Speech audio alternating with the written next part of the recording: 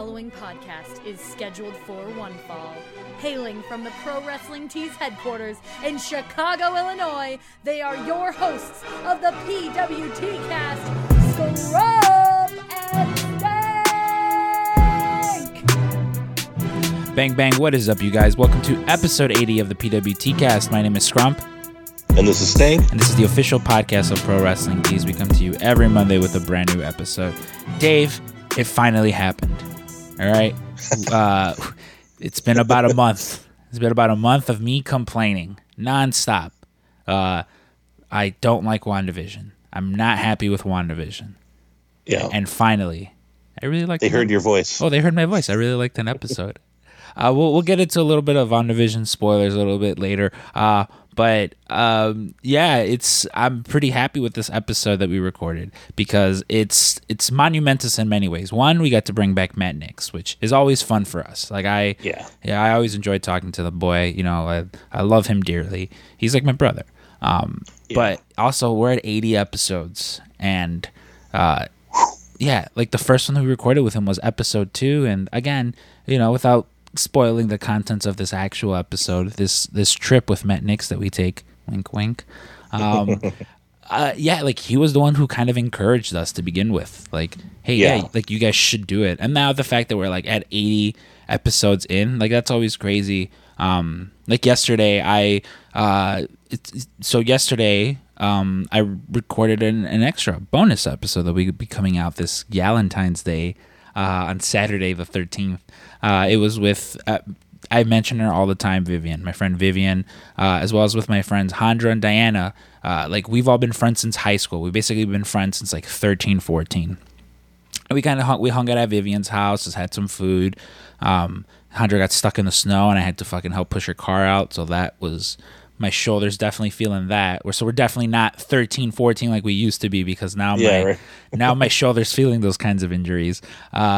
But like we kind of just sat around, and it was like one of those things where they would ask me about the podcast. Obviously not Vivian as much because she listens every week, but like Diana and Handra kept asking me about like things about the podcast, and like things to me that don't really seem like I like. They'd be like, "Oh wow, like how long have you been doing this?" And I'm like, "I guess like a year and a half now." And they'd just be like, "What? That's so crazy! Oh my god!" And I'm like, "Huh? Yeah, I guess we have just consistently been doing this for that long." And like it doesn't. I mean, at least to me, I don't know, I can't speak for you. It doesn't really feel like it's been that long that we've been doing this. No, it's weird, and like I'll equate it to having a kid, because this is kind of our baby, you know, our Scrump and Stank love child baby. Yeah, but like when you have a kid, and like I think most parents will attest to this, you'll wake up one day and your kid is 10, and then you're like, it's been 10 years, and then in some ways it's gone quickly, and it seems like we just started the podcast, and in some ways it seems like the podcast always has been. Do you know do you ever get that feeling like we've been doing it for a while and it just seems like it's what we do? And so it's definitely gone quick, but it's been fun. Time flies when you're having fun. Yeah, I definitely get that sentiment, just because like especially with the earlier episodes, I very much feel like it was, and I think because we didn't have the studio space, it was a lot of like running, or we didn't really have like a set schedule either. You know, sometimes we recorded this day, sometimes we recorded that day. It was kind of just like a lot of running around. We were both kind of like Chicken Little, just like panicking. Yeah, panicking when things were going to get done, and like I wasn't too familiar with the episode. Like I remember the Ethan Page episode that we did. Everything went wrong that could have went wrong. And I believe we released that one like that Wednesday, because there's so much, like, instead of like the traditional Monday episode, there's just so much like technical issues I couldn't figure it out, and like I was so frustrated that I was just like I don't know what to do. I was like, we can't not release an episode, but thankfully like now we're at the point where things for the most part go pretty smooth, and you know we have everything down, and it's just, you know, I think that's awesome. And then also there was the big gigantic thing of, you know, right when we were kind of hitting our stride, COVID happened, and we're like, what are we gonna do? How are we gonna get guests and stuff? Well, because a big thing with us too was like no phone interviews. Right. Yeah, and which is a lofty goal. But I think we did well, for like the first like 50-ish episodes for about the first year. Yeah, that was pretty good. And you know what? One thing I will say too is that like a lot of this has also come from like the support of all you people. Like first off, like shout out our sponsors, M3 Toys, Cryptic Closet, Gorilla Publishing, Freelance Wrestling. Like they help spread the word every week, and all of you do. Whether it's a tweet or a retweet or just posting about it, like it definitely helps. Like I was looking at the iTunes reviews, and I believe it was our buddy Anthony who left a nice review for us the other day. He also posted a TikTok dancing some Avengers dance in one of our Scrump and Stank shirts, and I was like, hell yeah, Scrump and Stank. Yeah. But like we had this so there's an ongoing theme here where we sometimes, the last few sales we've forgotten to talk about. I think it's mostly because like I mean, I don't work on any of the graphics or anything like that, and it's not usually until like I come in one day and there's a fuck ton of boxes, and I'm like, what happened? And they're like, the sale, and I'm like, oh yeah, that was a thing. Well, and then for me, like a lot of times I do the graphics like weeks ahead of time, and it's sometimes it's the same thing with like if I'm doing micro brawlers, which we'll get to later on in this episode, but like I'll do them weeks in advance because there's a lot of planning and logistics that go into it, and then I'll forget that they haven't released yet or something, and like there's been a couple times where people have talked to me about stuff and I've almost let it slip because I didn't realize they didn't come out yet. But yeah, like I think you were like, hey, do we have a sale coming up? I was like, I don't remember, I don't know, and it had been weeks since I made the graphics. So. But thankfully, though, we have these wonderful friends of the show who bought some of our T-shirts. So I wanted to shout out the aforementioned Vivian because again she bought some of our stuff, as well as Clifford Frazier. I love me some Clifford Frazier. Wonderful man that boy is. He comes into the shop and brings joy to everyone. Oh yeah. Shout out to our boy Joshua Davis too. Joshua he's a big retweeter, always supporting us. And then of course, how could we forget the one and only Ryan Crossley? And so hey, again, if you didn't buy a T-shirt, don't worry. We still love and support all you guys. It's a wonderful little community we've cultivated. Not the biggest, but again, just we love seeing the reception that you guys have to our episodes because Dave and we do put a lot of work into this. So it is positive words of affirmation are a nice thing to hear sometimes. And listen, you don't have to fucking every episode tell us how great or how bad it is, but just it's nice to know that the Drugs Delaney and the Drew Boyds and the Ryan Mears, that they're all there retweeting and liking our stuff. That always warms our hearts. If the world can have one more Trevor Outlaw who will post about our episodes the way he does, then everything is good with the world. But you mentioned micro brawlers, and there was two micro brawler fiascos this week. The first one, the Matt Nix one, kind of tying with this week's episode. Why don't you talk a little bit about what happened there, Dave? Well, so they're both kind of connected. We had been planning a major Macho Man event for a little bit now, and we just got a bunch of these micro brawler protectors in, so we were trying to make sure that when we do go live with Macho Man, they're able to add micro brawler protectors, as an add-on, because we all like our packaging to be nice and safe when we're collecting. And so the running joke is always that we put up test products on Matt Nick's page because he doesn't get customers coming in.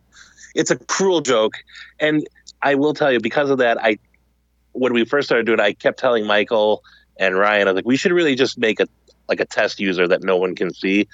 And they're like, we'll just put it on Nick's page. No one will notice. And we're all, ha, ha, ha, right? And then we put this test product page, not even a picture. It just says Micro Brawler product. And it's a picture of a Micro Brawler protector just as a test, just to see how it looks. And, we mentioned Ryan Crossley. I think he bought like 10 of them.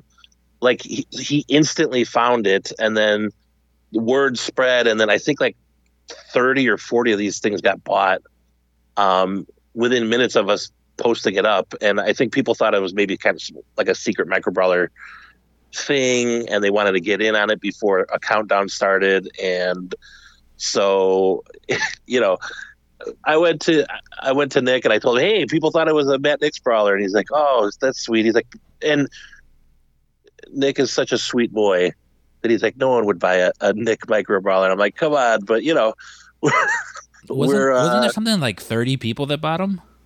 It was like 30 or 40, something like that. And then Ryan, you know, he went on the VIP group and he's like, hey, thanks for buying our test product. You just delayed our testing by 2 hours, because then we had to turn around and refund everyone.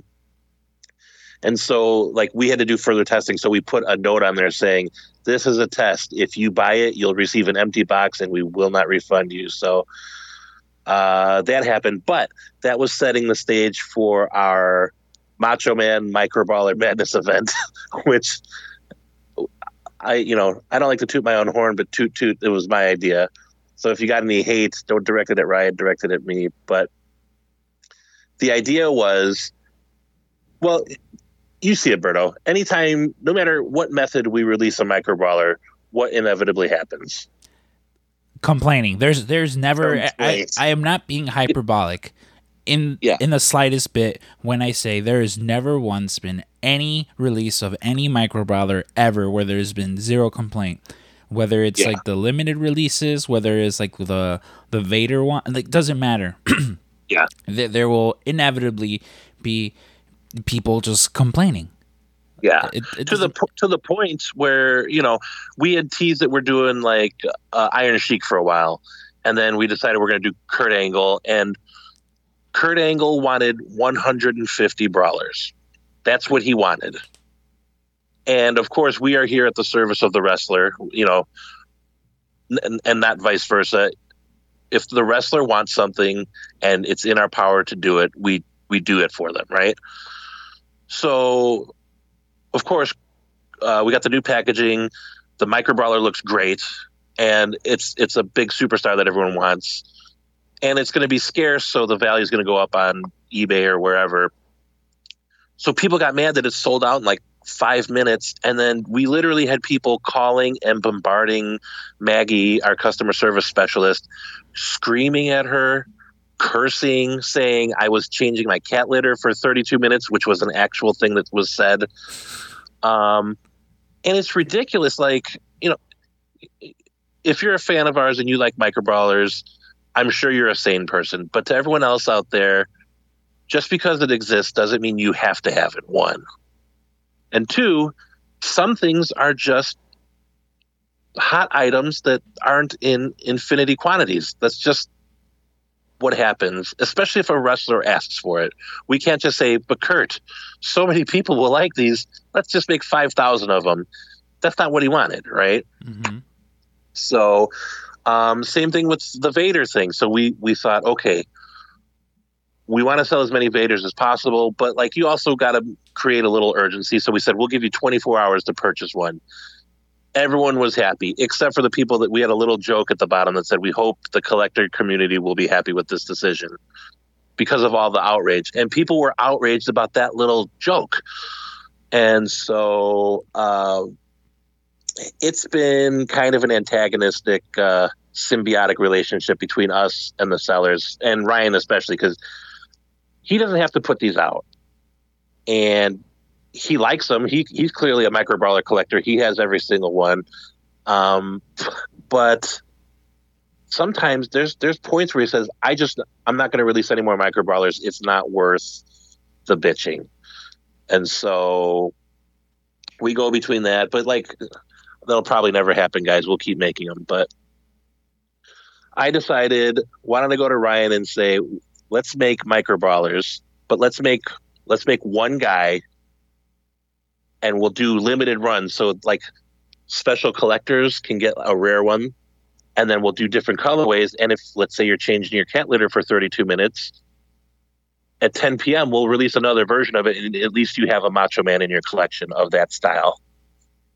And so every 2 hours, starting at 10 o'clock Central Standard Time, 10 o'clock, we would release one, and we weren't telling anyone. So at first they thought it was just one Macho Man. And then I was like, Ryan, then we release a second one. And then by the third one, they'll start realizing what we're doing. And so we did that, and it was pandemonium all day. I mean, you were in the group kind of helping troll a little bit, posting, "My wife's going to kill me." Oh, the amount of "my wife's going to kill me." I mean, listen, and hey, again, I'm not a married person. I don't know the what the comings and goings of being married. The economics. The amount of "my wife is going to kill me. My wife is going to kill me." Listen, if your wife is that anal about what you do or do not purchase and is going to get that angry about 3 inches of plastic that you're buying, then maybe you shouldn't be purchasing a toy. I'm just saying. I'm just throwing it out there. If your major concern is the reaction of what your wife is going to say for purchasing a $30 toy. Or maybe you should have a very frank discussion with your wife. Yeah. Either way. Either way. But so... And then there was little snags, like we did a Mega Powers inspired Macho Man, but like we put the stars on it because it's not Mega Powers. We called it Mega, but guess who owns Mega Powers, guys? WWE. So we can't use that.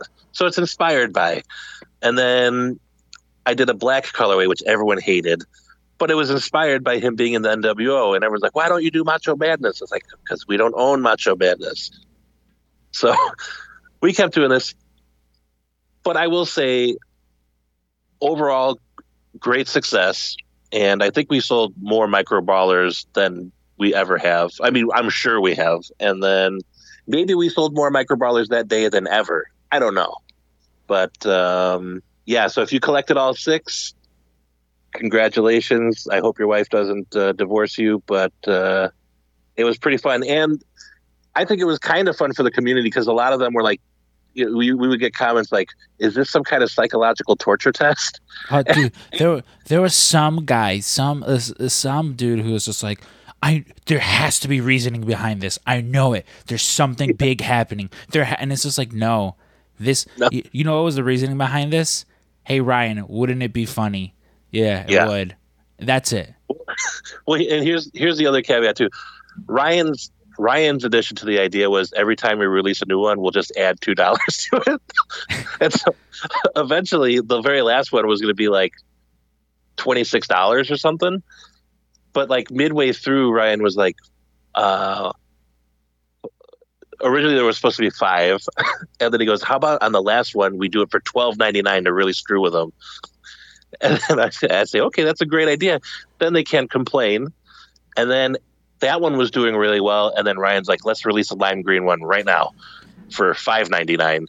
And so, listen, if you waited to the end, you got a really cheap one. It was a fun little experiment, and I gotta say, like, my favorite part of this whole thing was everyone hated the black version, right? Mm-hmm. But it sold a ton. 1, and 2, if it sells the least, it's the rarest one, and it'll be the highest priced one on the resale market. So if you want to complete your collection, you got to pay the most for the black one. It's my favorite part of it. So trolling the trolls, man. It was, yeah. It's always a pretty wild event whenever micro brawlers are involved because, I mean, listen, we love our micro brawler group. I love how passionate people are because, again, like there's things I'm passionate about. I say that as I stare at the 300 some odd Funko Pops staring right back at me, But yeah, it's like, listen, just don't be a dick. Don't be a dick and message Maggie about something you're complaining about. Yeah, especially, it's not her fault. However you feel about it, she's the nicest person in the whole shop. Leave her alone. Yeah, her and Julio, the 2 nicest people at the shop that we have working customer service. Don't be a dick. But really quickly, before we get to this episode with Matt Nix, which it is a wonderful one with Matt Nix. It's a marvelous one with Matt Nix. Marvelous. WandaVision. If you don't want to hear any spoilers for WandaVision, skip ahead maybe 5 minutes because this will be very WandaVision spoiler heavy. All right, so 3, 2, 1. She recasted Pietro. Holy shit. I did not see that coming.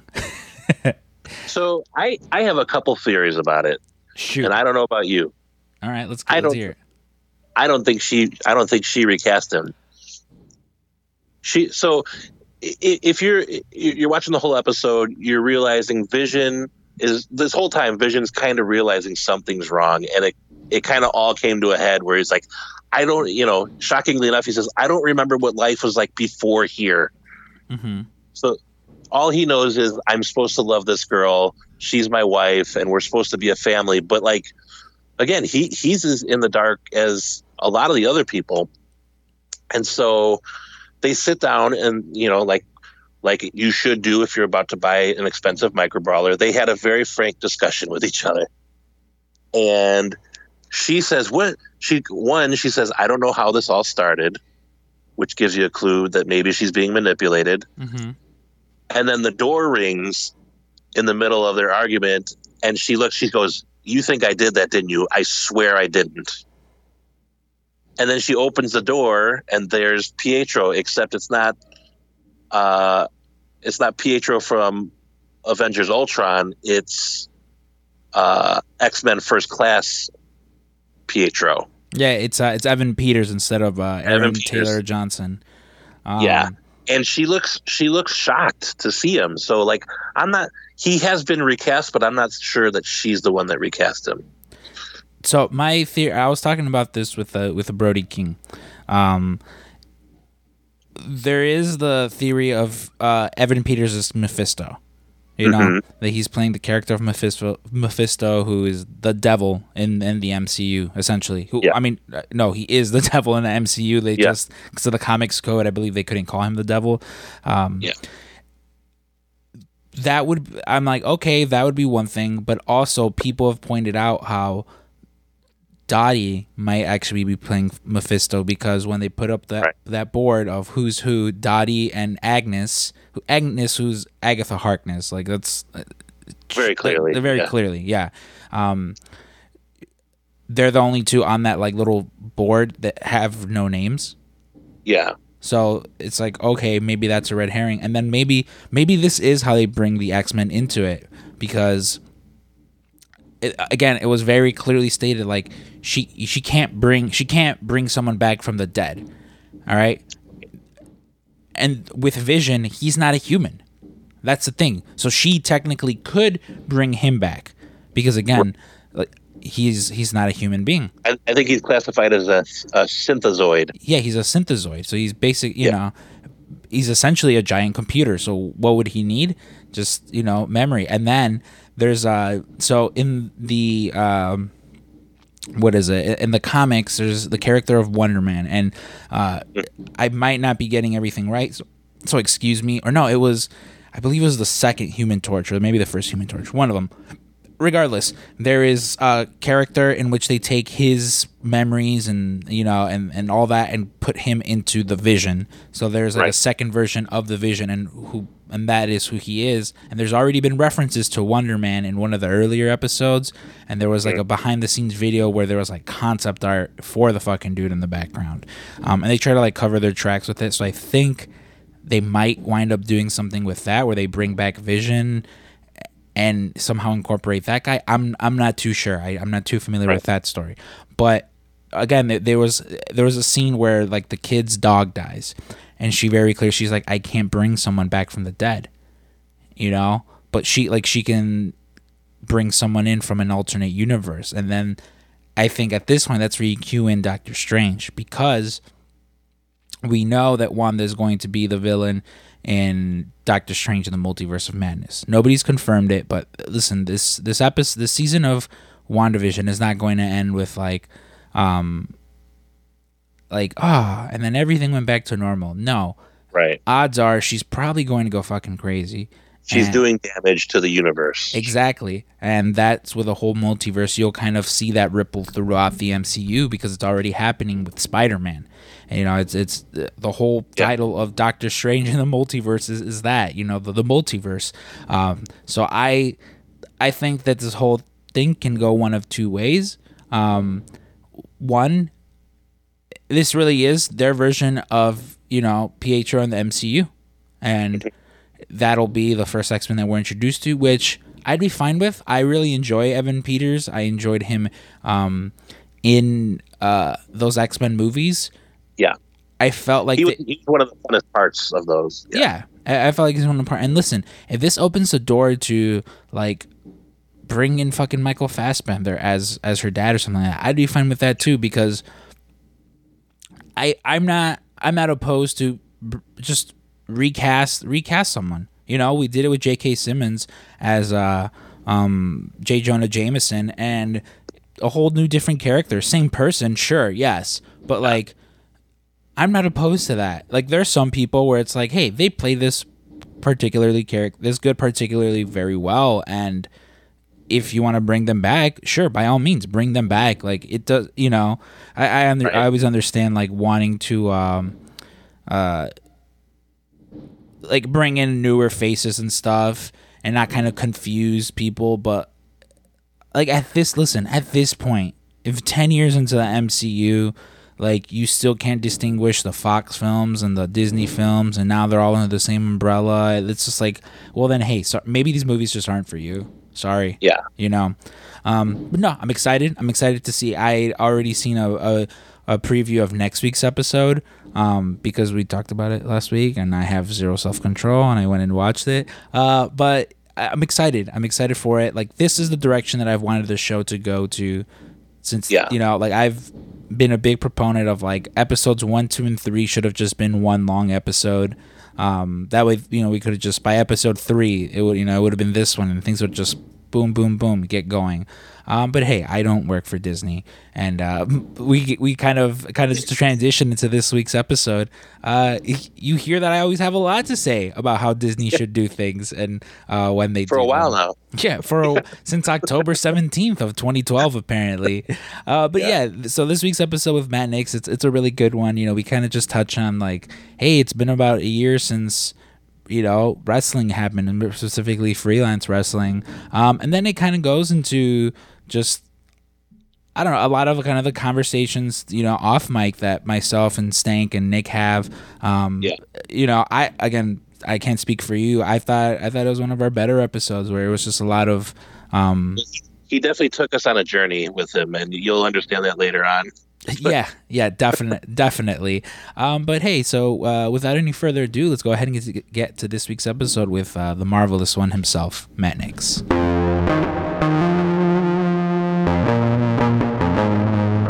Stank, it's probably been about a year now, almost to the date, the last time we were at like a live wrestling show. And I mean, aside from like the takeovers that we would go to and like the random AEW shows here and there, Fridays were really special to us, specifically because of Freelance Fridays. And again, I mean, I guess we still technically have Freelance Fridays because, well, I do, because I see him every Friday. But we wanted to bring back on past guests. He's been on several times. I think my favorite is on the Taffy episode where he was just drunk and like half asleep in the background, just saying things occasionally. That was always one of my favorites. But you know, we're at 80 episodes now, and we had to celebrate, of course. So without any further ado, we brought the hunky boy himself, the marvelous one himself, the man who will avenge his loss to Cody eventually, hopefully, fingers crossed. Matt Nix. Nick, how are you doing, buddy? 80 episodes. God damn. That's quite a feat. Well, you were also episode 2, if I'm not. Was I? Yeah. Interesting. Okay, I definitely remember that now. Yeah, which is like funny because I found video that someone took of me and Stank doing episode I think it was either the intro or outro for episode 1. Do you remember what it was that we were recording? I don't remember. But you remember what I'm talking about, right? Yeah. Yeah, it was like in the back of the shop, just like me and Stank huddled, because that was before we would just have to find random spaces where nobody was Just like, everyone be quiet, don't come through this door. Oh, that would be the worst too, especially when like I remember at one point, I think it was when we interviewed Julio, we literally just blocked off like the Pro Wrestling Tees store, and for some reason that was the one time everyone needed to travel through that way. Through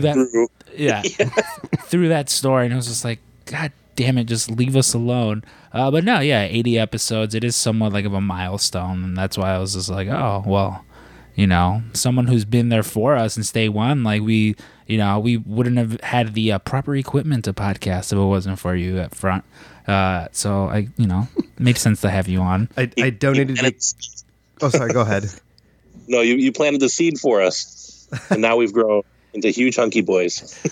I like this hunky boy thing. This is fun. Oh yeah, it's a Psycho Gorman reference. Oh, I still haven't seen it yet. Yeah. I'm hopefully this weekend finally gonna have some time, but it's definitely on my queue. Well, you see, like with most things with me and Nick, like we famously moved in together, because we just happened to walk by the apartment next to the shop, and we're like, we should move in together. We should buy a bar. Yeah, we should buy a bar. But it was also very much the same thing. It was like on a weekend, me and you were at the shop over on Heat Press Island, just making Bullet Club shirts or whatever it was at the time. And I remember like, man, I really want to start a podcast. And you were like, dude, you should totally do it.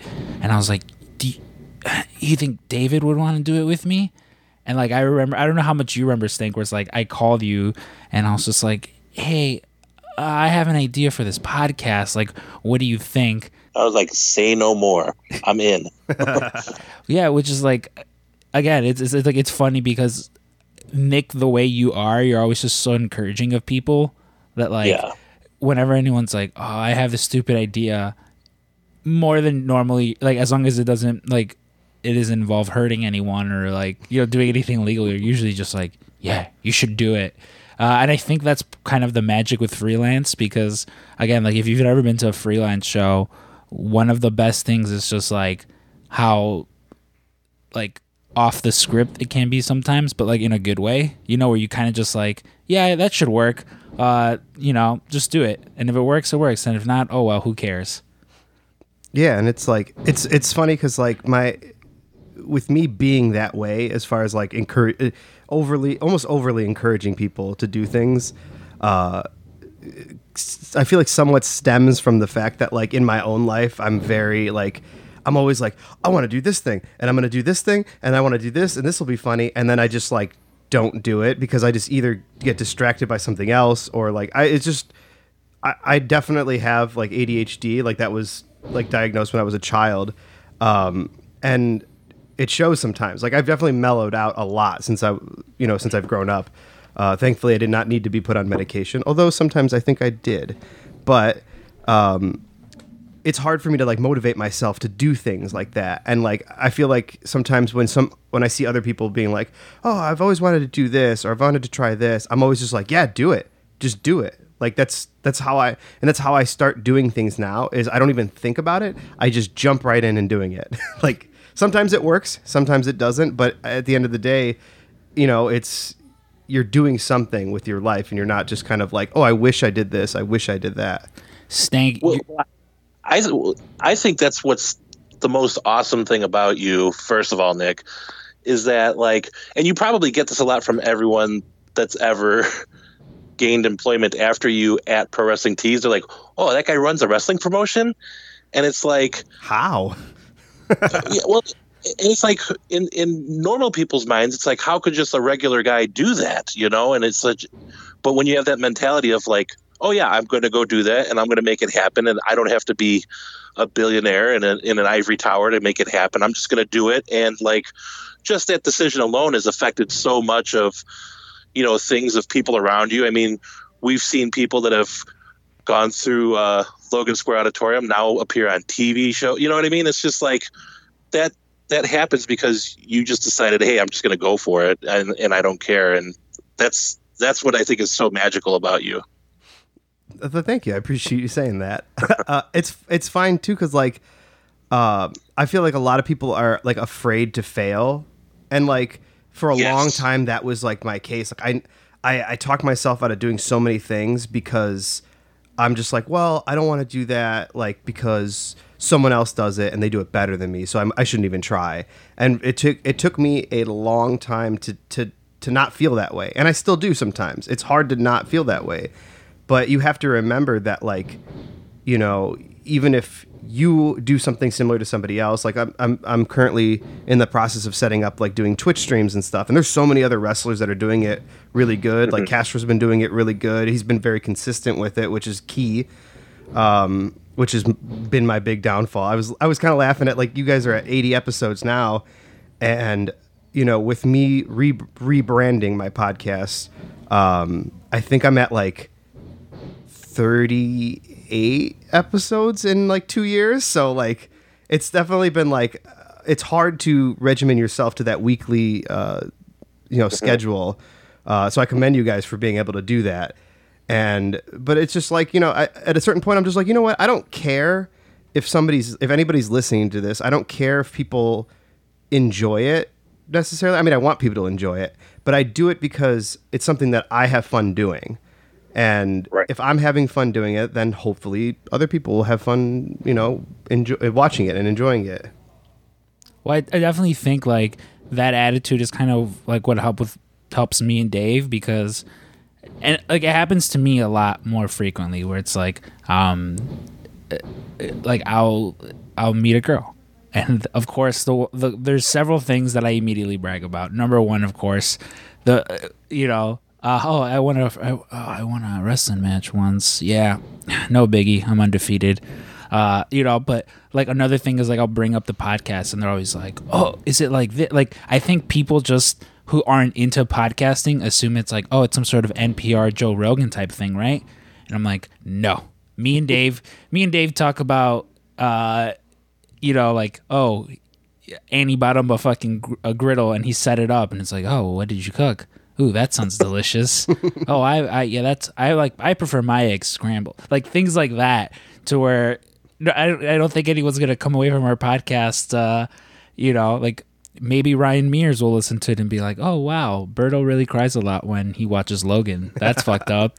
As opposed to like, it's usually the case of like you and me. We'll listen to like a Joe Rogan and come away and you're like, "Oh, did you know about Göbekli Tepe and all these fucking buried pyramids?" Like it's nothing like that, but it's also like Dave and I, like I feel like a lot of the feedback that like we get is just like, "Oh, you guys are just two normal dudes and we enjoy your conversations." And I think sometimes it's that, it's like just be, it's as corny as it sounds, just like be yourself, be authentic and genuine. And I think like whatever fame and glory you're chasing will eventually come. And it's like, hey, if me and Dave never get to fucking the pantheon of all wrestling podcasts, like that's fine, because like my favorite part of the week is like, "Dave, did you watch WandaVision?" and like but well, and that's the thing too. Like not to Nick's point, it's like not everything is brand new and breathtakingly refreshing, right? Like just about everything's been done. And so, but like some people don't like Coke, they do it the best, but some people like Jones Soda, and that's fine too. Like not everything has to have like a super big purpose or aim. You can just do stuff to have fun, and that's what we do. I don't think I've ever had a Jones Soda. I got some really good ones. It's so funny because for the longest time, I guess for most of my life, I've never even knew that it existed. And the only reason I ever learned about Jones Soda is my buddies, Mike and Ian, that do the 616 Entertainment podcast. When Ian used to work at a disc replay in Orland Park, they used to sell Jones Soda, I guess, at the store. They still do. They probably still do. And for his job, like he just was like, hey, because they made a lot of YouTube videos and stuff too, a lot of funny weird shit. So they're like, hey, could we make like a funny weird commercial for like that we're selling Jones Soda? And his boss was like, yeah, sure. So it was just like some weird like Tim and Eric style like video, and then like the artist Mike, he was just like dumping Jones Soda all over his body and just like drinking it that way. And I was just like, this is so weird. But I did that. That was my introduction to Jones Soda, and I've I've had it a couple times, but it's not like I don't drink soda fairly often. But See, very reminiscent to like the first. Like I very much am enjoying this like trip down memory lane that we're taking because again, like if you listen to it, it was probably that second episode. I know definitely the first one because it was when I declared like I'm getting a 6-pack for the Jericho Cruise, which I'm still working. I'm bulking right now. You know, I'm cultivating mass. yes, But there was like a few years there where I just didn't drink soda, where one day I was like, you know what? I was like, I don't want to exercise and I don't want to eat better, but I know if I cut out all this excess sugar, I'm like, I'll probably lose some weight. So I just didn't drink soda. And my girlfriend at the time loved Jones soda. Like man. I would, yeah, like every now and then I would like stop by Mariano's because I know Mariano's stocks like, here's every flavor under the roof. And so I would buy it and like occasionally I'd be like, maybe I should just take a sip. But no, I guess that's been soda talk with with Scrumpet Steak. I just kind of started quitting soda again. I say kind of because like Taco Thursday we have at the shop, I got to drink some Mexican Cokes. Oh yeah. I just have to. See, But other than that, like I was just guzzling soda at like. I think I've mentioned it on the show before. Like I have like a merchandiser fridge in my garage. Hell like. yeah. Like when you go to Subway and you're like, let me grab a Snapple and you open that glass refrigerator. I have one. And like Annie keeps it very well stocked with an assortment of treats in there. But like my brother was like, are you sure you want to put this in here? It's probably not good for you. I was like, what bad could it do? And I'm just like mainlining Mountain Dew watermelon right now. And then like I was just feeling gross and I was like, I got to stop. So I cut cold turkey, maybe not cold turkey. I keep saying that, but like Lukewarm turkey. Yeah, lukewarm turkey, like day-old turkey.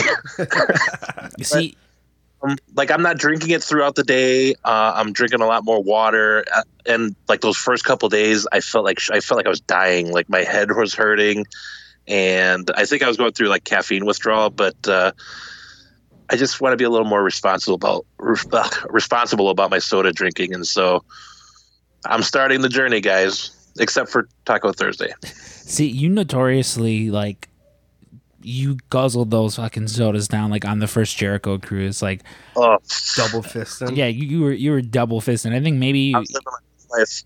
yeah, and like I recently like and it happens all the time where I'm just like I'm giving up soda and then I start drinking it again. But like I felt bad. It was when Friday is just to date it for those listening to this on Monday. Mark Villanueva, former friend of the show, former guest on the show, he comes up to me, he goes, hey buddy, he goes, here you go, I got you something from 7-Eleven. I'm like, oh sweet, and he pulls out a Pepsi, and I'm like, mind you, I should have just taken it, accepted it, and be like, oh thank you. I take it, I accept it, and then I say out loud, I was like, oh man, I actually stopped drinking soda. I was like, I'm probably not even going to drink this. And I felt so bad. Like, it was literally that, like, Ralph Wiggum moment where, like, you could see his heart break. But, like, I have decided to stop drinking, like I'll still drink ginger ale, like. Ginger ale's tops. Yeah. Oh, I love ginger ale. Except I had some fancy, like, I don't want to say boutique, but, like, it was just some, like, fancy. Bougie ginger ale. Some bougie ginger ale. I was up in Wisconsin, like, a while back. Shout out Wisconsin. Shout out Wisconsin. But when I was there, and then it was this like fancy ginger ale, and what it was just spicy water. Like, I mean, ginger is it's a root. It makes makes it a little spicy. I think they forgot the ale because it was literally just like burn your throat. Oh, dude, it was, and with just hot water. What was the worst was, and like I'm sure this happened to you guys too, when you buy something and it's like pricey, and then it sucks, and you're like, well, gotta finish it. Gotta finish it because I just spent $6 on this stupid fucking ginger ale. But no, dude, like you talk about those like caffeine withdrawals, like that sucks. Like, and especially now in the age of COVID, I'm always just like, oh my god, headache. For sure this is COVID. Oh my god, I have COVID. And yeah, like it sucks. Like that's why I don't. Like, whenever I try to get off anything, any substance, like, oh, I'm going to cut cigarettes, I'm going to cut drinking, I'm going to cut whatever the case may be. It's like, you know what? More fucking power to you, because, like, if caffeine withdrawals from me not being able to drink a Dr. Pepper suck, I can only imagine, like, yeah, I can only imagine like, oh, I'm trying to get off fucking drinking, the one thing I've been doing consistently for the past 20 plus years. And then to like get mad at someone to like, whoa, why didn't you get over your substance abuse overnight? Like, you idiot. Yeah. Well, I constantly think of that because like my dad had substance abuse problems. And like when I was younger, I was like, could you just like not do that and then you'd be better? And then, you always I always think in my head, like you do these weird thought experiments. Like, I wonder if I took a hit of heroin, if it would addict me. I bet you it wouldn't. But then, I'm sitting here slowly killing myself with just syrup water constantly. Like soda cannot be my primary source of liquid in my body. So I do get it. Like, because it's just so easy, especially when it's accessible. Mm-hmm. You're just like, oh, and it's cold. You're like, oh, this cold beverage, I'll just drink it. But and we're so conditioned too, like just like with TV and like commercials and shit. We're always just like, oh, a refreshing Coca-Cola. It's like, is it really that refreshing though? Dude, the worst would be like going to Six Flags. You'd be waiting in line and you just hear, go get a fresh ice cold Coca-Cola. Like every time that you're waiting in line, and you're just like, I should go get a Coke. But like when it's 90 degrees outside and the sun is destroying you, the last thing you need is like sugar water. Like go get actual water. It's so funny. Yeah, but no, like, and you mentioned like my uncle, he so I don't drink, and I wish that it was always some sort of like, it's because my uncles are drunks, and I don't want to wind up like that. Like, no, it's just not my thing. But I do have uncles that are drinkers. Like my favorite uncle, like he's a drinker, and sometimes he's off the wagon, and sometimes he's on the wagon, and like it just depends. And it was like one of those things where like I remember the last time he was down kind of bad, where I left work. I was like, hey Frank, I was like, I'm gonna go make sure this guy's not dead. Yeah, jeez. And so like I went and like bought him, because that's the thing too, it's like you can't, especially with liquor, like you can't just go cold turkey, like you kind of have to like keep drinking and kind of just wean yourself off. And so like I go over to his house, and he was just like, and I'm very much like with all my friends and like family, like, listen, like I'm not gonna fucking judge you. Like I might have a comment to make, but like I'm not judgmental, because again, like we all go through our own shit, like the things that you and I go to might be different than the things Nick goes to, and vice versa. And it's not, like never compare yourself to someone, I guess, is kind of one of those things. It's like you never know what anyone's going through.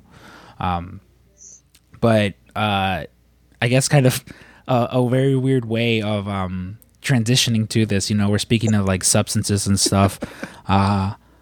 Nick wasn't at work on Tuesday, right?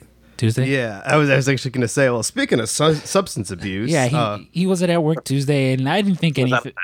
I didn't think anything of it. I was just like, oh, okay, well, some of the printers came in Monday, some of them, then all those printers didn't come in Tuesday. That's fine. And then yesterday, I'm over on Heat Press Island, and Nick walks over to me and goes, hey, is anything off topic or off limits on your show? And I was just like, well, don't come on here and like say the N-word, but like you could talk about anything. Like Dave and I think there was one podcast where we had to edit out some stuff that was said about a certain wrestling company. Legality stuff, yeah. Yeah. Because Dave and I were like, oh, we don't have money to get, sued by an owl. We do make lots of money on this podcast, but we just don't want to give it to a lawyer. Exactly. And so, I was like, oh, go ahead. You can talk about anything.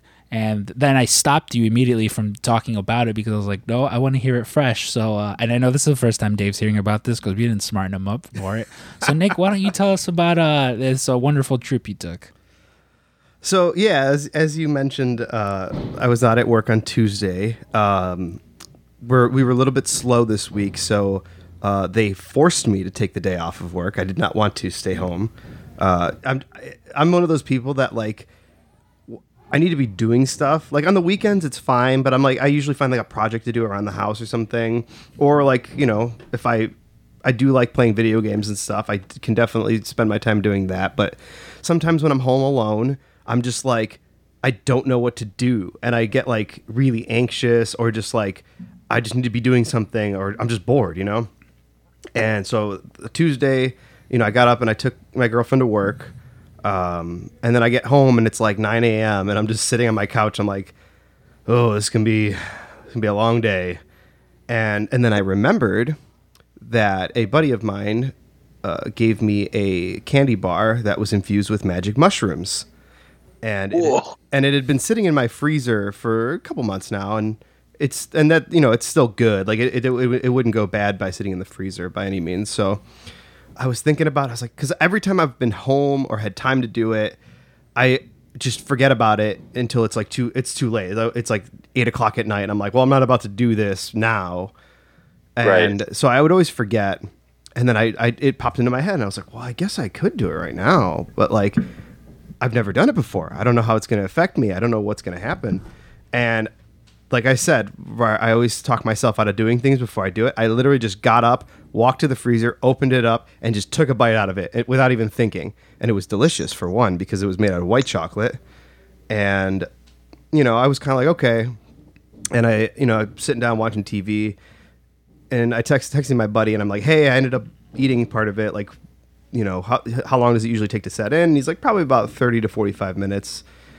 And so like I'm sitting there waiting, and like my stomach just started hurting really bad. Like I started getting like really bad stomach ache, and I knew that was gonna happen. Like usually, like from stories that I've heard from people that have done mushrooms, they're like, usually you will get a pretty bad stomach ache to the point where you feel like you need to throw up. And I was like, cool. Well, at least I know that that's working, I guess. And so I'm texting him like, oh, cool, my stomach's starting to hurt. And he's like, sweet. He goes, if you really want to make it hit, take another bite out of it now. And I was like, okay, fuck it. I have nothing else going on today. So I ate pretty much half of that bar. And so I'm sitting on the couch, and then my stomach's hurting, and I'm like, you know what? I'm going to go lay down because my stomach hurts, and I'll wait for this shit to kick in later. But that's when I got up, and I was like, whoa, like my head was kind of spinning a little bit. Like it really just kind of felt like I was stoned, like just smoking like normal. And so I went and laid down, and I don't know if it made me tired or if I was just tired in general from being up early. So I was like, I'm going to take a nap. So I grabbed the dog, and we're laying in bed, just like chilling. And I started like getting I was like moving my hands around a lot, and because I felt like I was getting like really nervous energy. Like I felt like I needed to like get up and like I felt like I needed to run around, but I didn't want to because my stomach hurt. So I was like, I'm just gonna lay here. So I was kind of just like moving around and just like going in and out of sleep. And like every time I would close my eyes, it was literally like the stereotypical like I'm blasting off into another galaxy, man. Like I was seeing like just all these shapes and colors and stuff. It was so beautiful. And then at a certain point, I saw my grandfather, who just recently passed away. And like I've had like really vivid dreams before where I'm like, oh, this felt like it was real. This felt so real. And like in my head, I knew that like what I was seeing, everything that was happening, I knew was just like my brain, you know, reacting to the chemicals or whatever.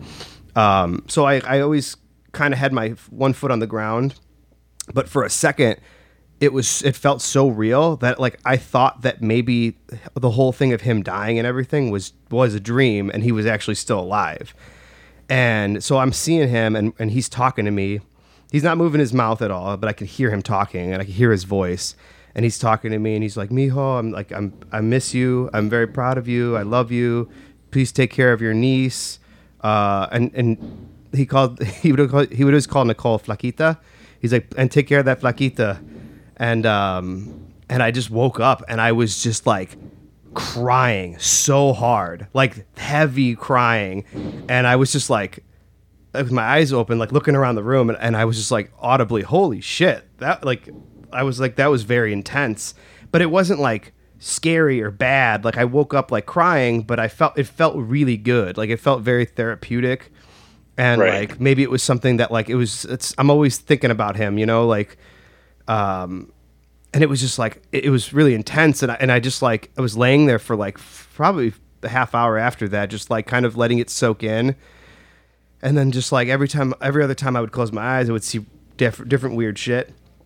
And I actually forgot about this one until like yesterday. I was talking about it with somebody, but I saw this one, and this is a little fucking crazy, but I close my eyes and I'm like sitting in a boardroom, and I'm sitting there, and it's like I'm sitting at the head of a table, and there's like a bunch of like suits, like a bunch of men and women in suits and stuff like that, and they all stop talking and they look at me, and the guy next to me turns and he goes, just so you know, this is where everything happens. And I'm like, what do you mean?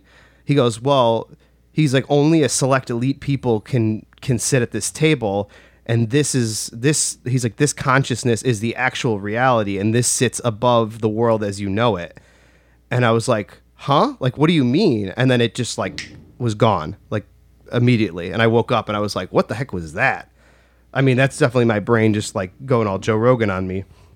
But and then after that, I kind of just like, I went through a period of time where I was just seeing spooky faces on everything. Everything I looked at had a spooky face on it, but it wasn't like scary. I was kind of like looking at it. I was like, oh, that's weird. Like the Christmas tree's smiling at me. That's kind of creepy. And then I was like, I'm hungry. I need to get up and eat. And so I ate, and I kind of started to feel normal, but I kept like looking at my phone, and just because I felt like time was like, I knew what time it was because I was looking at my phone, and it only really kind of lasted a couple hours. Like I did it really kind of took effect probably about, I'll say 10:30ish. And I didn't feel completely normal until about 5 o'clock in the afternoon, or in the evening. But the time was moving normally, but it also legitimately felt like it could have been a decade. And I felt so exhausted afterwards. Like my body just felt like I had just gotten a workout in or something. And but it was awesome. Like I definitely would definitely do it again. Like I think now that I can, like people say like, oh, like when I couldn't tell like what was real and what wasn't real, and they freak out and kill someone. I mean, I'm sure that happens to some people, but like the whole time, like I never at any point had like lost control of my body or anything. Like I was very aware of everything that was happening around me, aside from when I was asleep.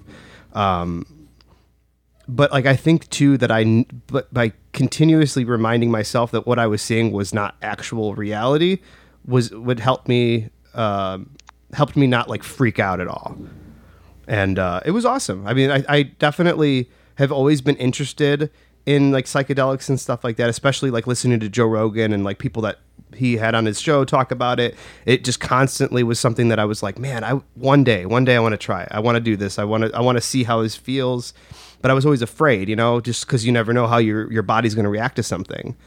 And I'm glad that I finally took that plunge, because it's weird. So I was trying to explain this to Castro.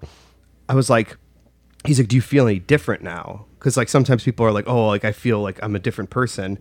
I was like, without trying to sound too depressing, I was like, I feel like at peace, because it's like you have this idea in your head of like, and I think I think I apply this more to like being in wrestling, because wrestling's been such a big part of my life for the last 10 plus years at this point. And, like I'm not like, I'm not a main event guy or like a dude that's getting booked all over the place and stuff like that. I do okay for myself, but like in my brain, how I feel now is like, there's this level in my head of like absolute success and happiness that I wish to have and wish to achieve, and then where I am currently at and where I feel like I am not going to progress above.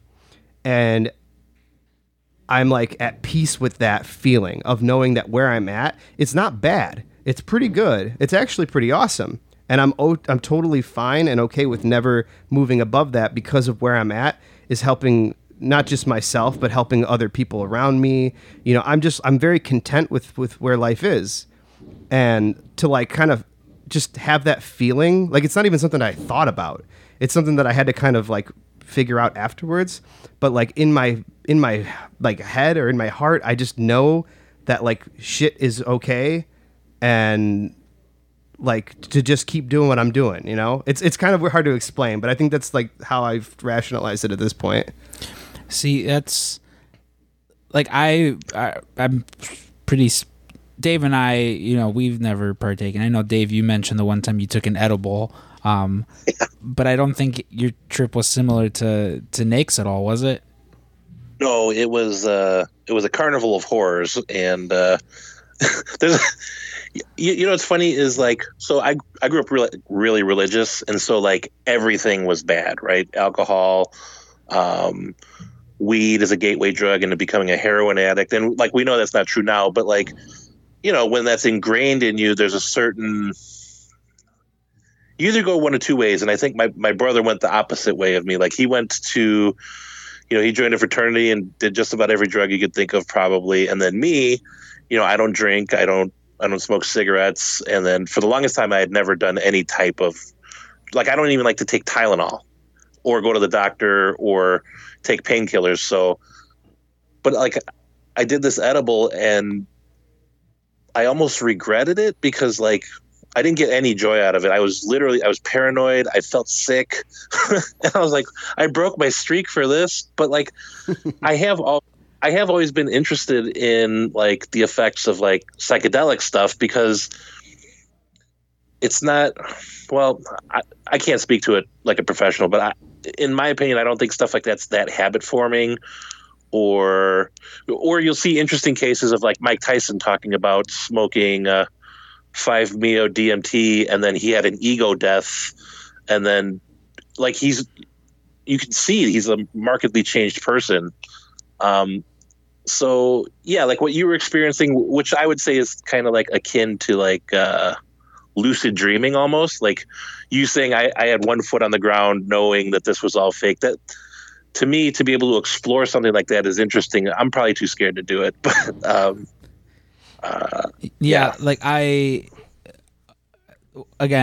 never done any drug. I think the closest I came, I mean, like I've gotten contact high, but aside from that, right. There was one time where I took a mouthful of kratom that you gave me, Nick. Oh yeah. And I remember I was just like, oh my god, yeah, my heart's racing. Let's do. And then immediately I was just like, oh no. Oh, then the stomach ache. I was like, my stomach hurt. I remember just going home. I remember I went home early. I did from work. I was like, Frank, I gotta go home, and just like literally balling up in my covers. I'm just like, oh, I feel terrible. I never want to feel this way again.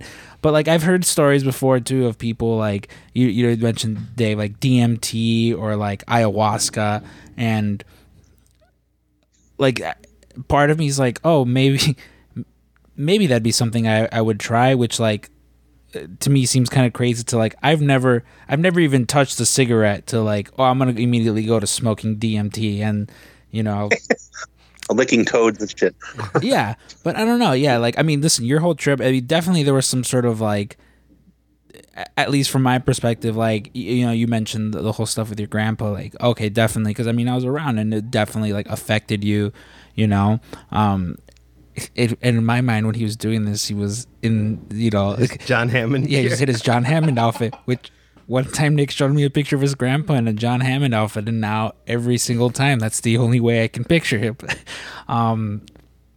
But yeah, I mean that definitely sounds like it's like your mind, like, hey, you got to address these issues, bro. Yeah, I mean that's just trippy. I hear that, and I'm like, maybe I could take, psychedelic chocolate, but then I'm just like, I don't know, like I don't. I think too, like it's. Obviously it affects people different ways too, and like I was definitely like nervous about it because like I said, I didn't know how it was going to affect me, but I kind of was just like, well, I know I'm home, I'm by myself, if anything happens, like at least I'm here. But like I also was just kind of, I kept telling myself like, nah, it's fine, like don't even worry about it, and like I think that kind of helped me, like. It's just like, and it's like you were saying, like you guys both, like you both don't do anything, and that's great. Like for me, like for the longest time, like I was always like, I'm straight edge, like 100% because of CM Punk, like, but right. for the longest time, like I didn't have my first drink until I was 25, and I didn't like, I had an edible for the first time when I was like 26, 27.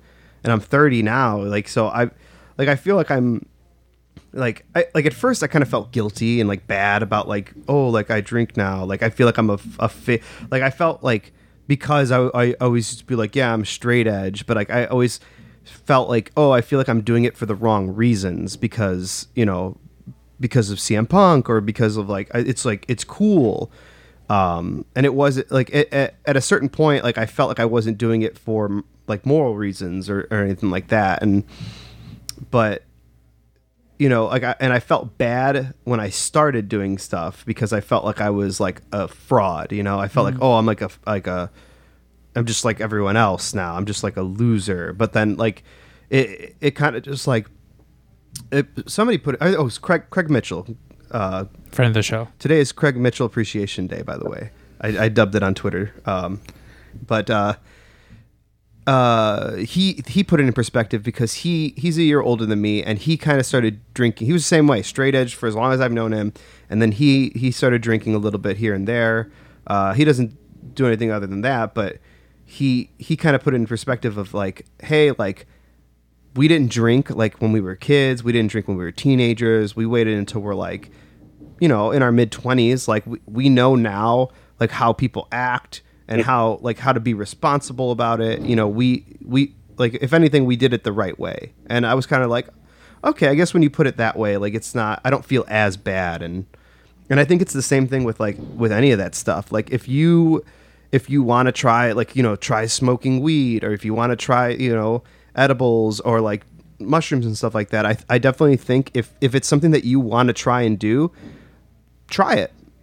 And you can do it responsibly. Yeah, do it responsibly. Do it with people that you trust, and just kind of like try to make it an enjoyable experience, and try to go into it with not feeling any kind of anxiety. I know it's kind of hard to set to do in practice, but try to like go into it without any anxieties or, you know, fear of any kind. Like you kind of have to just like wade into the water and let the waves take you, you know, as try to get like spiritual there. But well, no, like it's, no, go ahead, Dave. To your point, like doing this stuff, you know, well into your adulthood is much different than being like a 16-year-old trying to get a hobo to buy you a 6-pack at 7-Eleven. You know what I mean? At that stage, there's no sense of responsibility. In fact, you're shucking responsibility. You're saying fuck responsibility. But like, especially when you're talking about like experiential drugs like this, where you're not doing it because I want a divorce and I'm going bankrupt, I need an escape. You know, that's where you're in like a dangerous place. But like when you're really just trying to maybe make a new experience and maybe learn something about yourself. Yeah, like I personally don't see anything wrong with that. And like what I like about what you said was, you know, people say when you do, you know, psychedelics like that, did it change you? And I like that, like your answer was like, I felt content, you know, if that's a thing. Like a lot of people that, you know, are hardlining drugs and stuff, that they're chasing something that, you know, I can't get that again. I got to get it. And, you know, you see that pathway into ruin. But like when you can get something out of it where you have like a little bit of retrospection and introspection and, oh, wow, I really have a new perception about my life, and it's a net gain. I think that's a good thing. Yeah, I feel like I feel like it almost like reset my brain a little bit.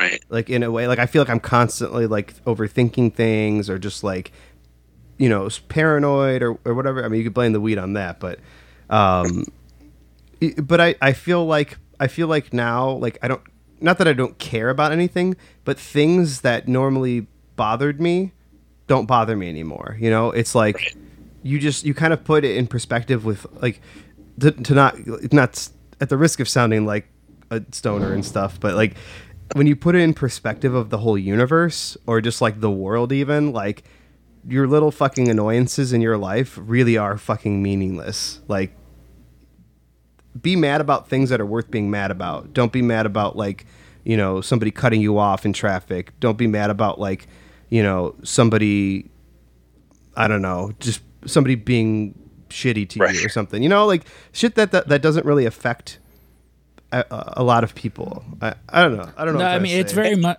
It's very much Well, like. yeah, go. Oh no, go ahead. Sorry. No, I'll say it's just very much like kind of just what you're saying, Nick. Is like, like react to what you can control. Don't react to what you can't control. Because like, like if Dave, I don't know, if Dave whistled every time, he, I don't know, was angry or something like that, and it in turn made me angry. Like, I can get mad about it 100 fucking times, but like it's a habit that he's formed. He's not going to do it. Very much in the same way, like if someone's a shitty driver, it's a habit they've already formed, then like probably not going to change much about it. But no, like I very much get what you mean though. Like it's like I used to get mad about everything. Like I both love and hate going through like Facebook memories because there's so much cringe shit that I post. So much where I'm just like, oh, like get this. Oh my God. Like I'm deleting this right now so that nobody gets like a, hey, you have a memory with Alberto thing, But, Well, it's funny when you see posts like that too, and it's something that just gives you like a douche chill about yourself. The weird thing is like going back to that moment and just imagining the smugness with which you posted whatever you posted. You're like, haha, got him. And then now with some perspective, you're like, wow, I was a douche. Oh, dude, so much. You got to talk a little bit. I'm gonna pull up because it's a very Marvel heavy show here, and I always reference this like post that I made where I was just fucking livid. Shredding oh it. my God. And it's one of those things where like you mentioned, Dave, like you go back, like I go back and like every time this pops up, I'm just like, what was your deal, bro? Like who, like, and a lot of the times it was just like screaming into the void. Yup. Like nobody's fucking listening. I don't think anyone interacted with it. But it's just like one of those things where, I mean, especially when you're younger and like brazen, like you're right about everything. Everything that you fucking have to say is, it is the smartest thing. It is the most articulate thing, and everyone should know it because you're, the smartest fucking person. But like, it's just like you're not, like you're very much just a dumb kid. And I'm still looking for this. I laugh. I was like, I look back at all my stupid posts when I was like 18 or 19. And I was like, man, I was like very cringe, very sad, and very horny. And all of my posts were just like, ugh, so bored. Who wants to come over and keep me company with like a smiley face? And I'm like, I would beat my ass if I could. Like, just shut up, man. And now, especially, and here that comes with time, and that comes with experiencing things, and that also comes with like culture shift too. Like, there's a lot of times where I'll watch a movie that I loved, like in the 90s or the 80s, or like, for instance, like I love Eddie Murphy, but if you listen to like Raw, it's homophobic. It's misogynistic, it's same thing with music and everything, stuff that like you could hold dear and have fond memories of.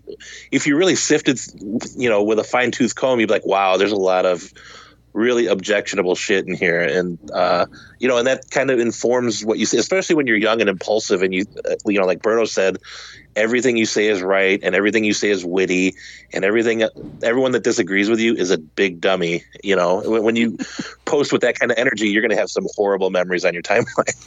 I can't wait till I'm like 40, looking back on posts that I'm making now and just being like, God, I like, look at this guy. Like, I'm going to listen to this podcast back when I'm like into my 40s and be like, listen to this asshole trying to sound super profound and like intelligent, talking about a mushroom trip. But, well, like, it'd be like that. Dave, like when you were a little younger and more wild, like the internet wasn't like as prevalent of a thing, right?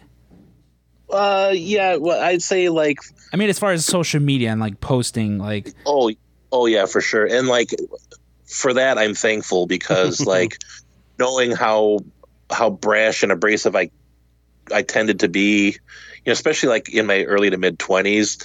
Oh, the things I would have said on the internet would have been the death of me today. The things I did say on the internet, once people started like screenshotting like old tweets and posts that people made, I was like, I think it's time for me to go back and see if there's anything bad that I did. And thankfully there was like not too much of bad things. Like there was a couple posts where I was like, that's gay. And I was like, I mean, like growing up, we kind of just use that word like that. And like now as an adult, I realize how offensive that is. And I'm like, okay, Right. at least I know that is wrong. And I went and deleted that stuff. I'm not ashamed, or I am ashamed of saying it, but I would never hide Right. that kind of stuff. Like it's shit that I said and did, like, but I learned from Well, it. and it's also a marker of the progress you've made. Like, you can't just hand wave every mistake you ever made and said that didn't happen. Forget about that. I've always been this progressive. Like me, yeah. Like when we were younger, saying that's gay was fine. Calling your friend retarded was fine. And like now, but we didn't have the gift of wide perception or perspective on that. And now, and also like I find myself sometimes even to this day I slip. I'll say that's retarded, and I'm like, and like. If it slips in the pro wrestling tees room, I'm like, we don't use the R word. Like I'll say it if I say it to myself. Yes. And so, we'll all make slips. These are like colloquialisms we've adopted when we were younger, but we learn. We're all about learning. Well, I learned that on October 17th, 2012, I posted some very cringe shit. All right, mind you, this was the day after they announced Phase 2. What was the date on this? October 17th, 2012. Oh boy. So I was I was 19. Yeah, I was 2012. October of 2012? yeah. I was 21. Okay. Dave, do you know how old you would have been? Like 13, I think. So, I mean, you would think I'm 13 by the way this post is. So, okay, mind you, they just announced, and for those of you unfamiliar with Marvel movies, they tend to announce things in phases, They would famously, like at San Diego Comic-Con or D23, be like, this is the next phase of Marvel movies, and that's when they announce, the next Captain America movie, the next Avengers movie, the next this, and that. And then get the wall of logos. Yeah, the giant wall of logos with like the dates that all the movies are coming out. So this was after they had just announced Phase 2. Hell yeah. I think Marvel is going in the wrong direction with Phase 2 of the Avengers universe. No legitimate reason why they're putting out Guardians of the Galaxy, in parentheses. Yeah, no clue who the fuck they are either. But no Hulk, Doctor Strange, Ant-Man, or buying any of the rights to any of the other Fox-owned properties like Spider-Man, Fantastic Four, or X-Men. Lightning doesn't always strike twice, Kevin Feige. And you know what? That boy was right. Lightning doesn't always strike twice. It strikes 23 times because everything they fucking done since then has turned to gold. But like, again, that's 19-year-old me where I'm just like... You know what? They should have listened to you. They might have done good. But like how and like how often does that happen? Like I kind of like even now I'm 27, I'm gonna be 28 later, and like I still think I've got it figured out.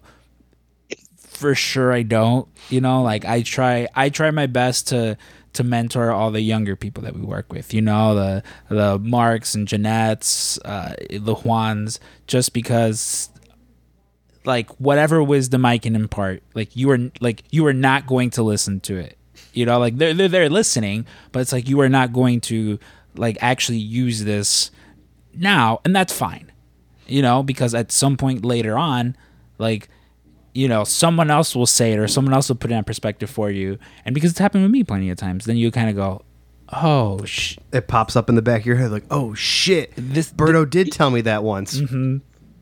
You know what is funny though? I've noticed like people of that age, the people that you've mentioned, they don't make as big of missteps as we would have, probably because like social media has been around for like the bulk of their lives rather than us, trailblazing and pioneering through all this shit that we did. But like, I think now like younger people, they occasionally you'll get some weird stuff like Mark posting about his one true love. God bless him. Well, like He loves her, okay? like you have a daughter, you know, is that like, is it like, how scary is it for you? And I mean, like, not only having a child, you know, in this like social media age, but like having a daughter. And like, again, from the interactions I've had with her, I'm like, well, like, clearly you and Annie have done a good job, and she has a good, you know, a good head on her shoulders, but like there still has to be that like fear in the back of your head, right? Well, yeah, I mean, there's a I'll tell you what, my biggest fear is of other people sending her stuff. That's like, because of course, no matter how much progress we think we've made, men are always going to be shitheads, and they're going to be guided by their hormones. And I mean, as we've seen, you know, tying it back to wrestling, you know, we've seen a lot of wrestlers do some really questionable stuff to not only females, but females that are underage. And it's just, I knew, so we let her on some social media sooner than we did with the boys, because, you know, when the boys were younger, there wasn't that much protocol or etiquette and stuff. And so we were a little scared. Now, you know, especially at her age, all her friends are on Snapchat, all her friends are on TikTok. We haven't let her on Facebook yet, but like, you know, we set a bunch of, anyway. yeah, but like we set a bunch of rules for engagement, and like, don't add anyone you don't know. We've widened the net a little bit, so like if she knows someone that she plays like a game with regularly that's in her age appropriate group, we'll let her, you know, add them as a friend on stuff. But, you know, I'm a big believer of, you know, you can't completely shelter your child, and then the second they walk out, it's a nuclear wasteland that they don't know how to deal with. So we give her a little bit of rope. And there have been times where people have said inappropriate things, and she's come directly to us to tell us. And, you know, I think that's great. I think giving her own agency while also kind of tending the garden a little bit, you know, just making sure, like, if she's got a blind side to something, we inform her of it. But yeah, I will say, like, before I had a daughter, I had a really big blind spot to a lot of this stuff, especially, you know, with the way, you know, I've interacted with people, females in the past. Like, there's things that, like, you don't sometimes think about, that, like, life experience opens your eyes to. And so that's kind of been the adventure of having my daughter and having her, one, be online on PlayStation or be on, you know, social media and stuff. It is a little bit scary. It's kind of like, too, like, if you have a student driver in the house and you're very scared, you're not just scared of the way they drive, you're scared of someone else rear-ending them and causing a pileup. You know what I mean? Mm-hmm. Like, sometimes it's out of control. No, I get it. Like, to like a lesser extent, like, I've always kind of been like very like protective of my little brother, just because, and like, mind you, like, I don't know what good karma that my parents had. I mean, as far as like me and my siblings, we've never been like drinker, smoker, nothing like, which again, hey, there's nothing bad with that stuff. No. It's just, I know the way my mother is, and to that I might as well be shooting up heroin. Like, if I had a girlfriend, I had a girlfriend once, but she was 21, and so she would come over, and like, I remember one time she bought one beer to eat with our food. You would have thought that she fucking dragged a keg in our living room and was just handing it off to like my nephew, and like, just, we're having a party, you know. It was just like the way she reacted, and I don't know, and just vomiting on herself. That sounds like a very Hispanic mom thing, because my mom was the same way. Exactly. But fucking oh jeez. Oh yeah, so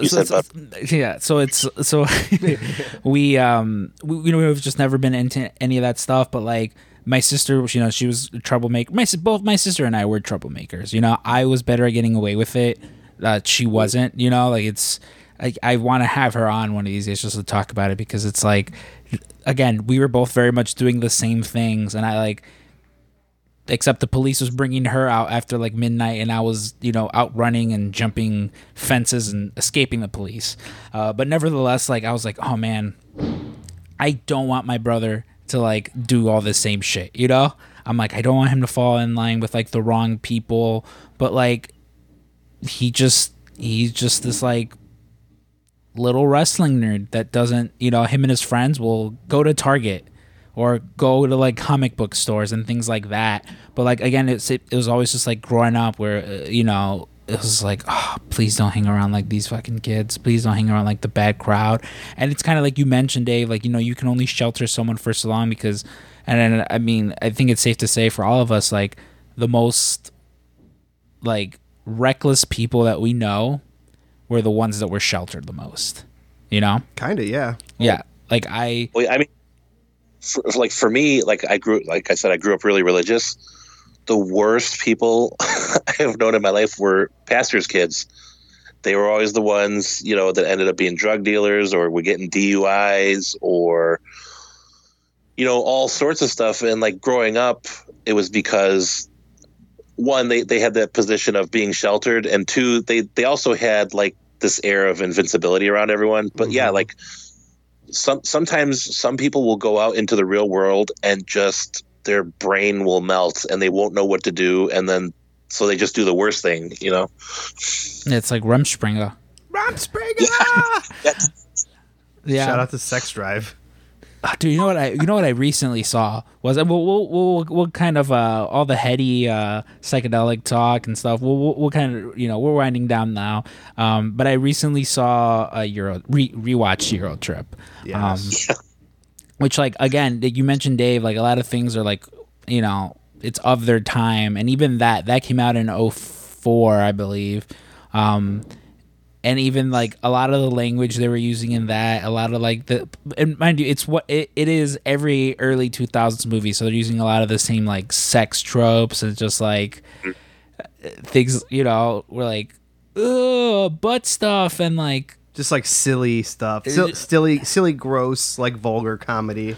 But I love that. But it's still funny. Yeah, like there are a lot of I don't know how kids like now, like I don't know how Peyton would feel now about like, because I don't think she would get any sort of nostalgia for like a late 90s, like early 2000s movies. Like one of my favorite things as a kid was what is like the new cinema logo, like when you're watching like to me, because it was always at the beginning of Mortal Kombat where you see like the little logo comes up and that it's like the New Line Cinema logo, like it just comes on, and to me it's like if I see that before a movie, I'm like, oh hell yeah. Your heart starts racing. You're like, oh, I'm about to.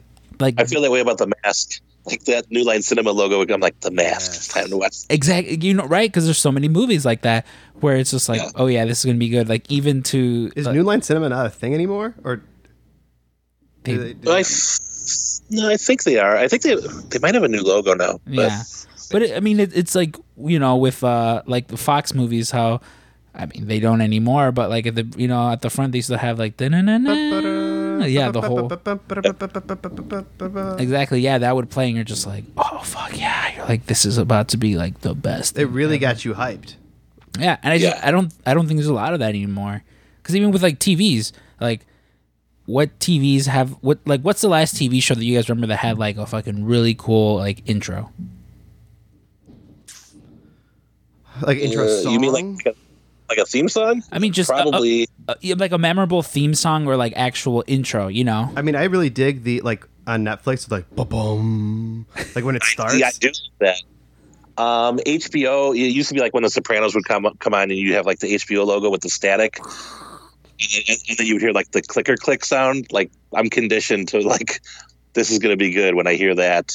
And now there's the HBO Max fucking thing, but. Yeah, probably anything Netflix now. Now that Nick mentions it. Well, see, to me, I think like with actual like TV intros, I think Game of Thrones is probably the last one that because even like I think to shows like Watchmen, I love Watchmen, but gun to my head, I don't think they ever had any sort of like credits or anything like that. You like intro like. Which is nice sometimes. Yeah. Just get into it. You know what I have like, and we talk a lot about WandaVision here. I've loved their intros, because clearly these are different sitcom tropes, but like the one that just happened, it was like Family Ties, Growing Pains, and Full House mashed together, and I was like, I get that reference. I know what you're talking. So like, or they had like the Bewitched themed entrance. I love stuff like that are, homage or pastiche, if you will. But like, we clearly don't have enough good TV themes anymore. No. Listen, You can for YouTube and just go through sitcom intros, and you got like Family Matters, Perfect Strangers, the Cheers theme. Full House, Step by Step, Cheers. Yeah, you can name all those, but like you really can't hum any other TV show's theme. Listen, first off, I would die for Baby Vision from the opening credits of this one. Just Baby Vision, because someone's got to do a Baby Vision and a Baby Yoda friendship mashup.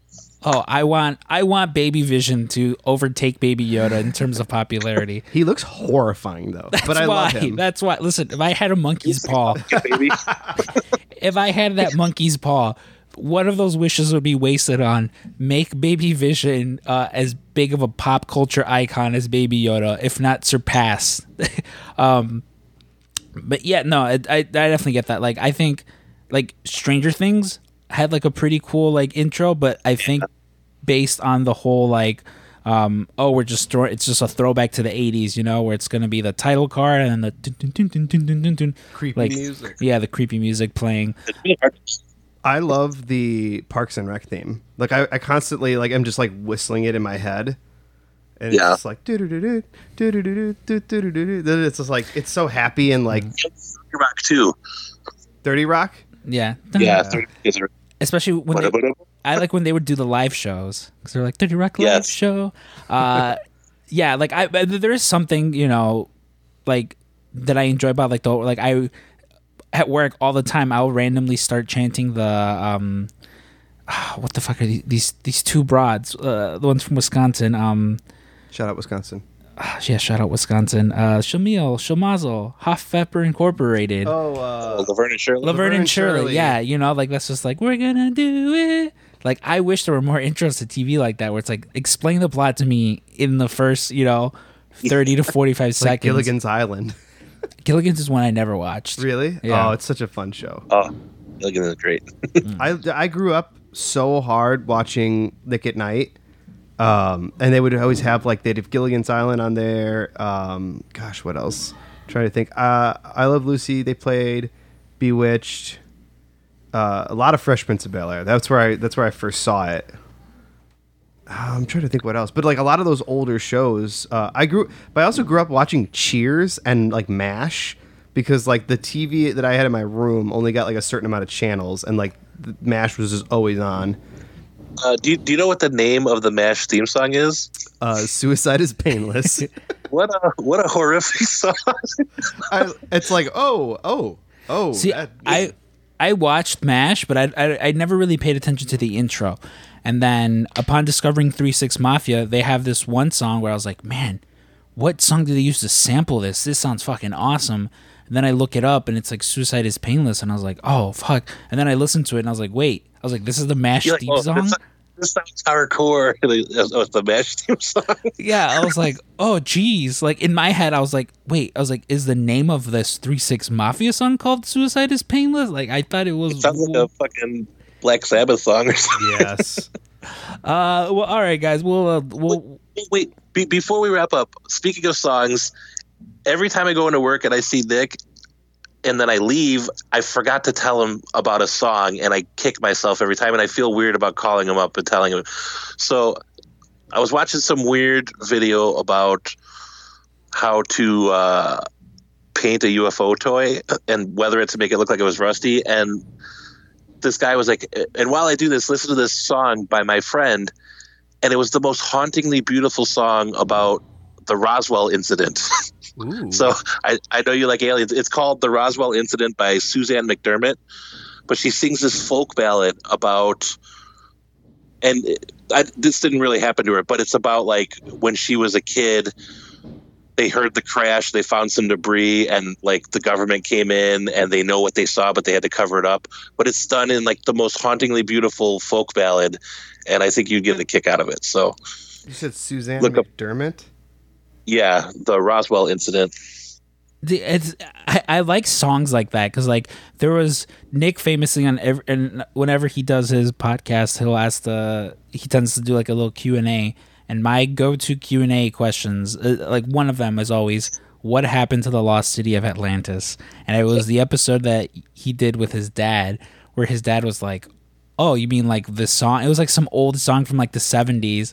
Like I remember looking it up, and it was also that. It was just like this like beautiful ballad about like Atlantis.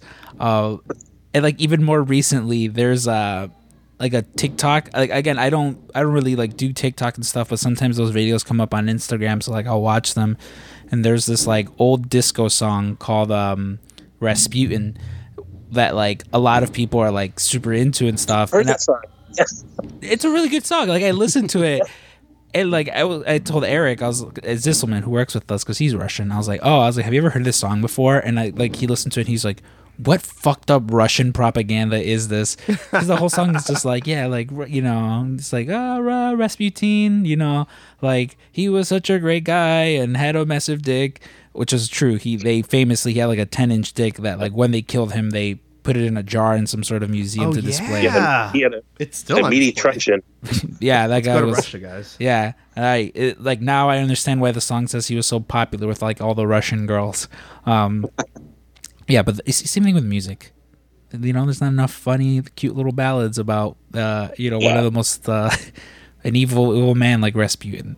But Nick, thank you for joining us on this episode. Like we always appreciate anytime you come by, and like as you are as much a part of like the PWT cast as Dave and I, and the fact that like you were the one who pushed me over the edge, and we're just like, yeah, do it, start a podcast. I'm the third Beatle. Yeah, you and Jeremy are, the third and fourth Beatle, cousin Jeremy at least. But yeah, if people want to, you go ahead, plug away. If people want to find you, want to listen to you, where can they do all that? Yeah, I guess, I mean, like my podcast that comes out occasionally, My Violet Tendencies, and that's available pretty much anywhere you're listening to this podcast. You probably find it on there as well. It is very strange sometimes, but it's fun and I like doing it. It's pretty cool. You can follow me on everything pretty much at the Matt Nicks, TheMattKnicks. Check out Freelance Wrestling. It's that wrestling company that I own. It's pretty cool. freelancewrestling.com or just freelance wrestling anywhere on social medias. I don't know if I have anything else to plug. Coming soon, Matt Nicks Micro Brawler. Yeah, one day maybe. Boy, speaking of that, people were going crazy about that. Like that was so funny. For anyone that doesn't know, we put a test image, a test product on Nick's page on Pro Wrestling Tees, which you should plug, by the way.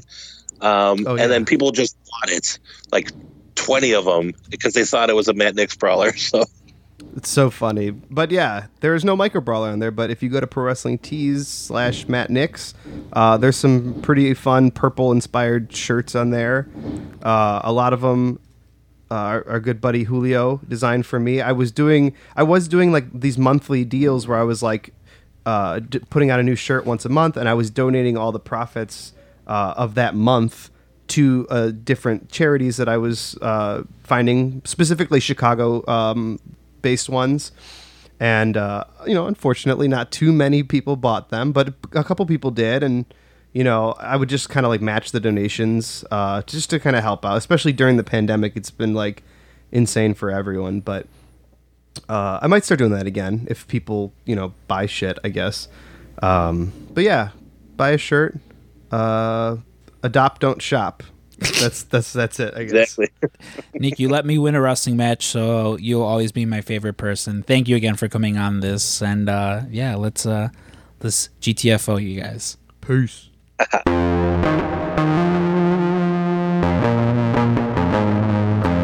Man, we could have talked with the Marvelous One for probably another hour or so, especially towards the end when we started talking like just. It tends to be the way we are. We're like, all right, let's wrap it up, and then we just, and this, and that.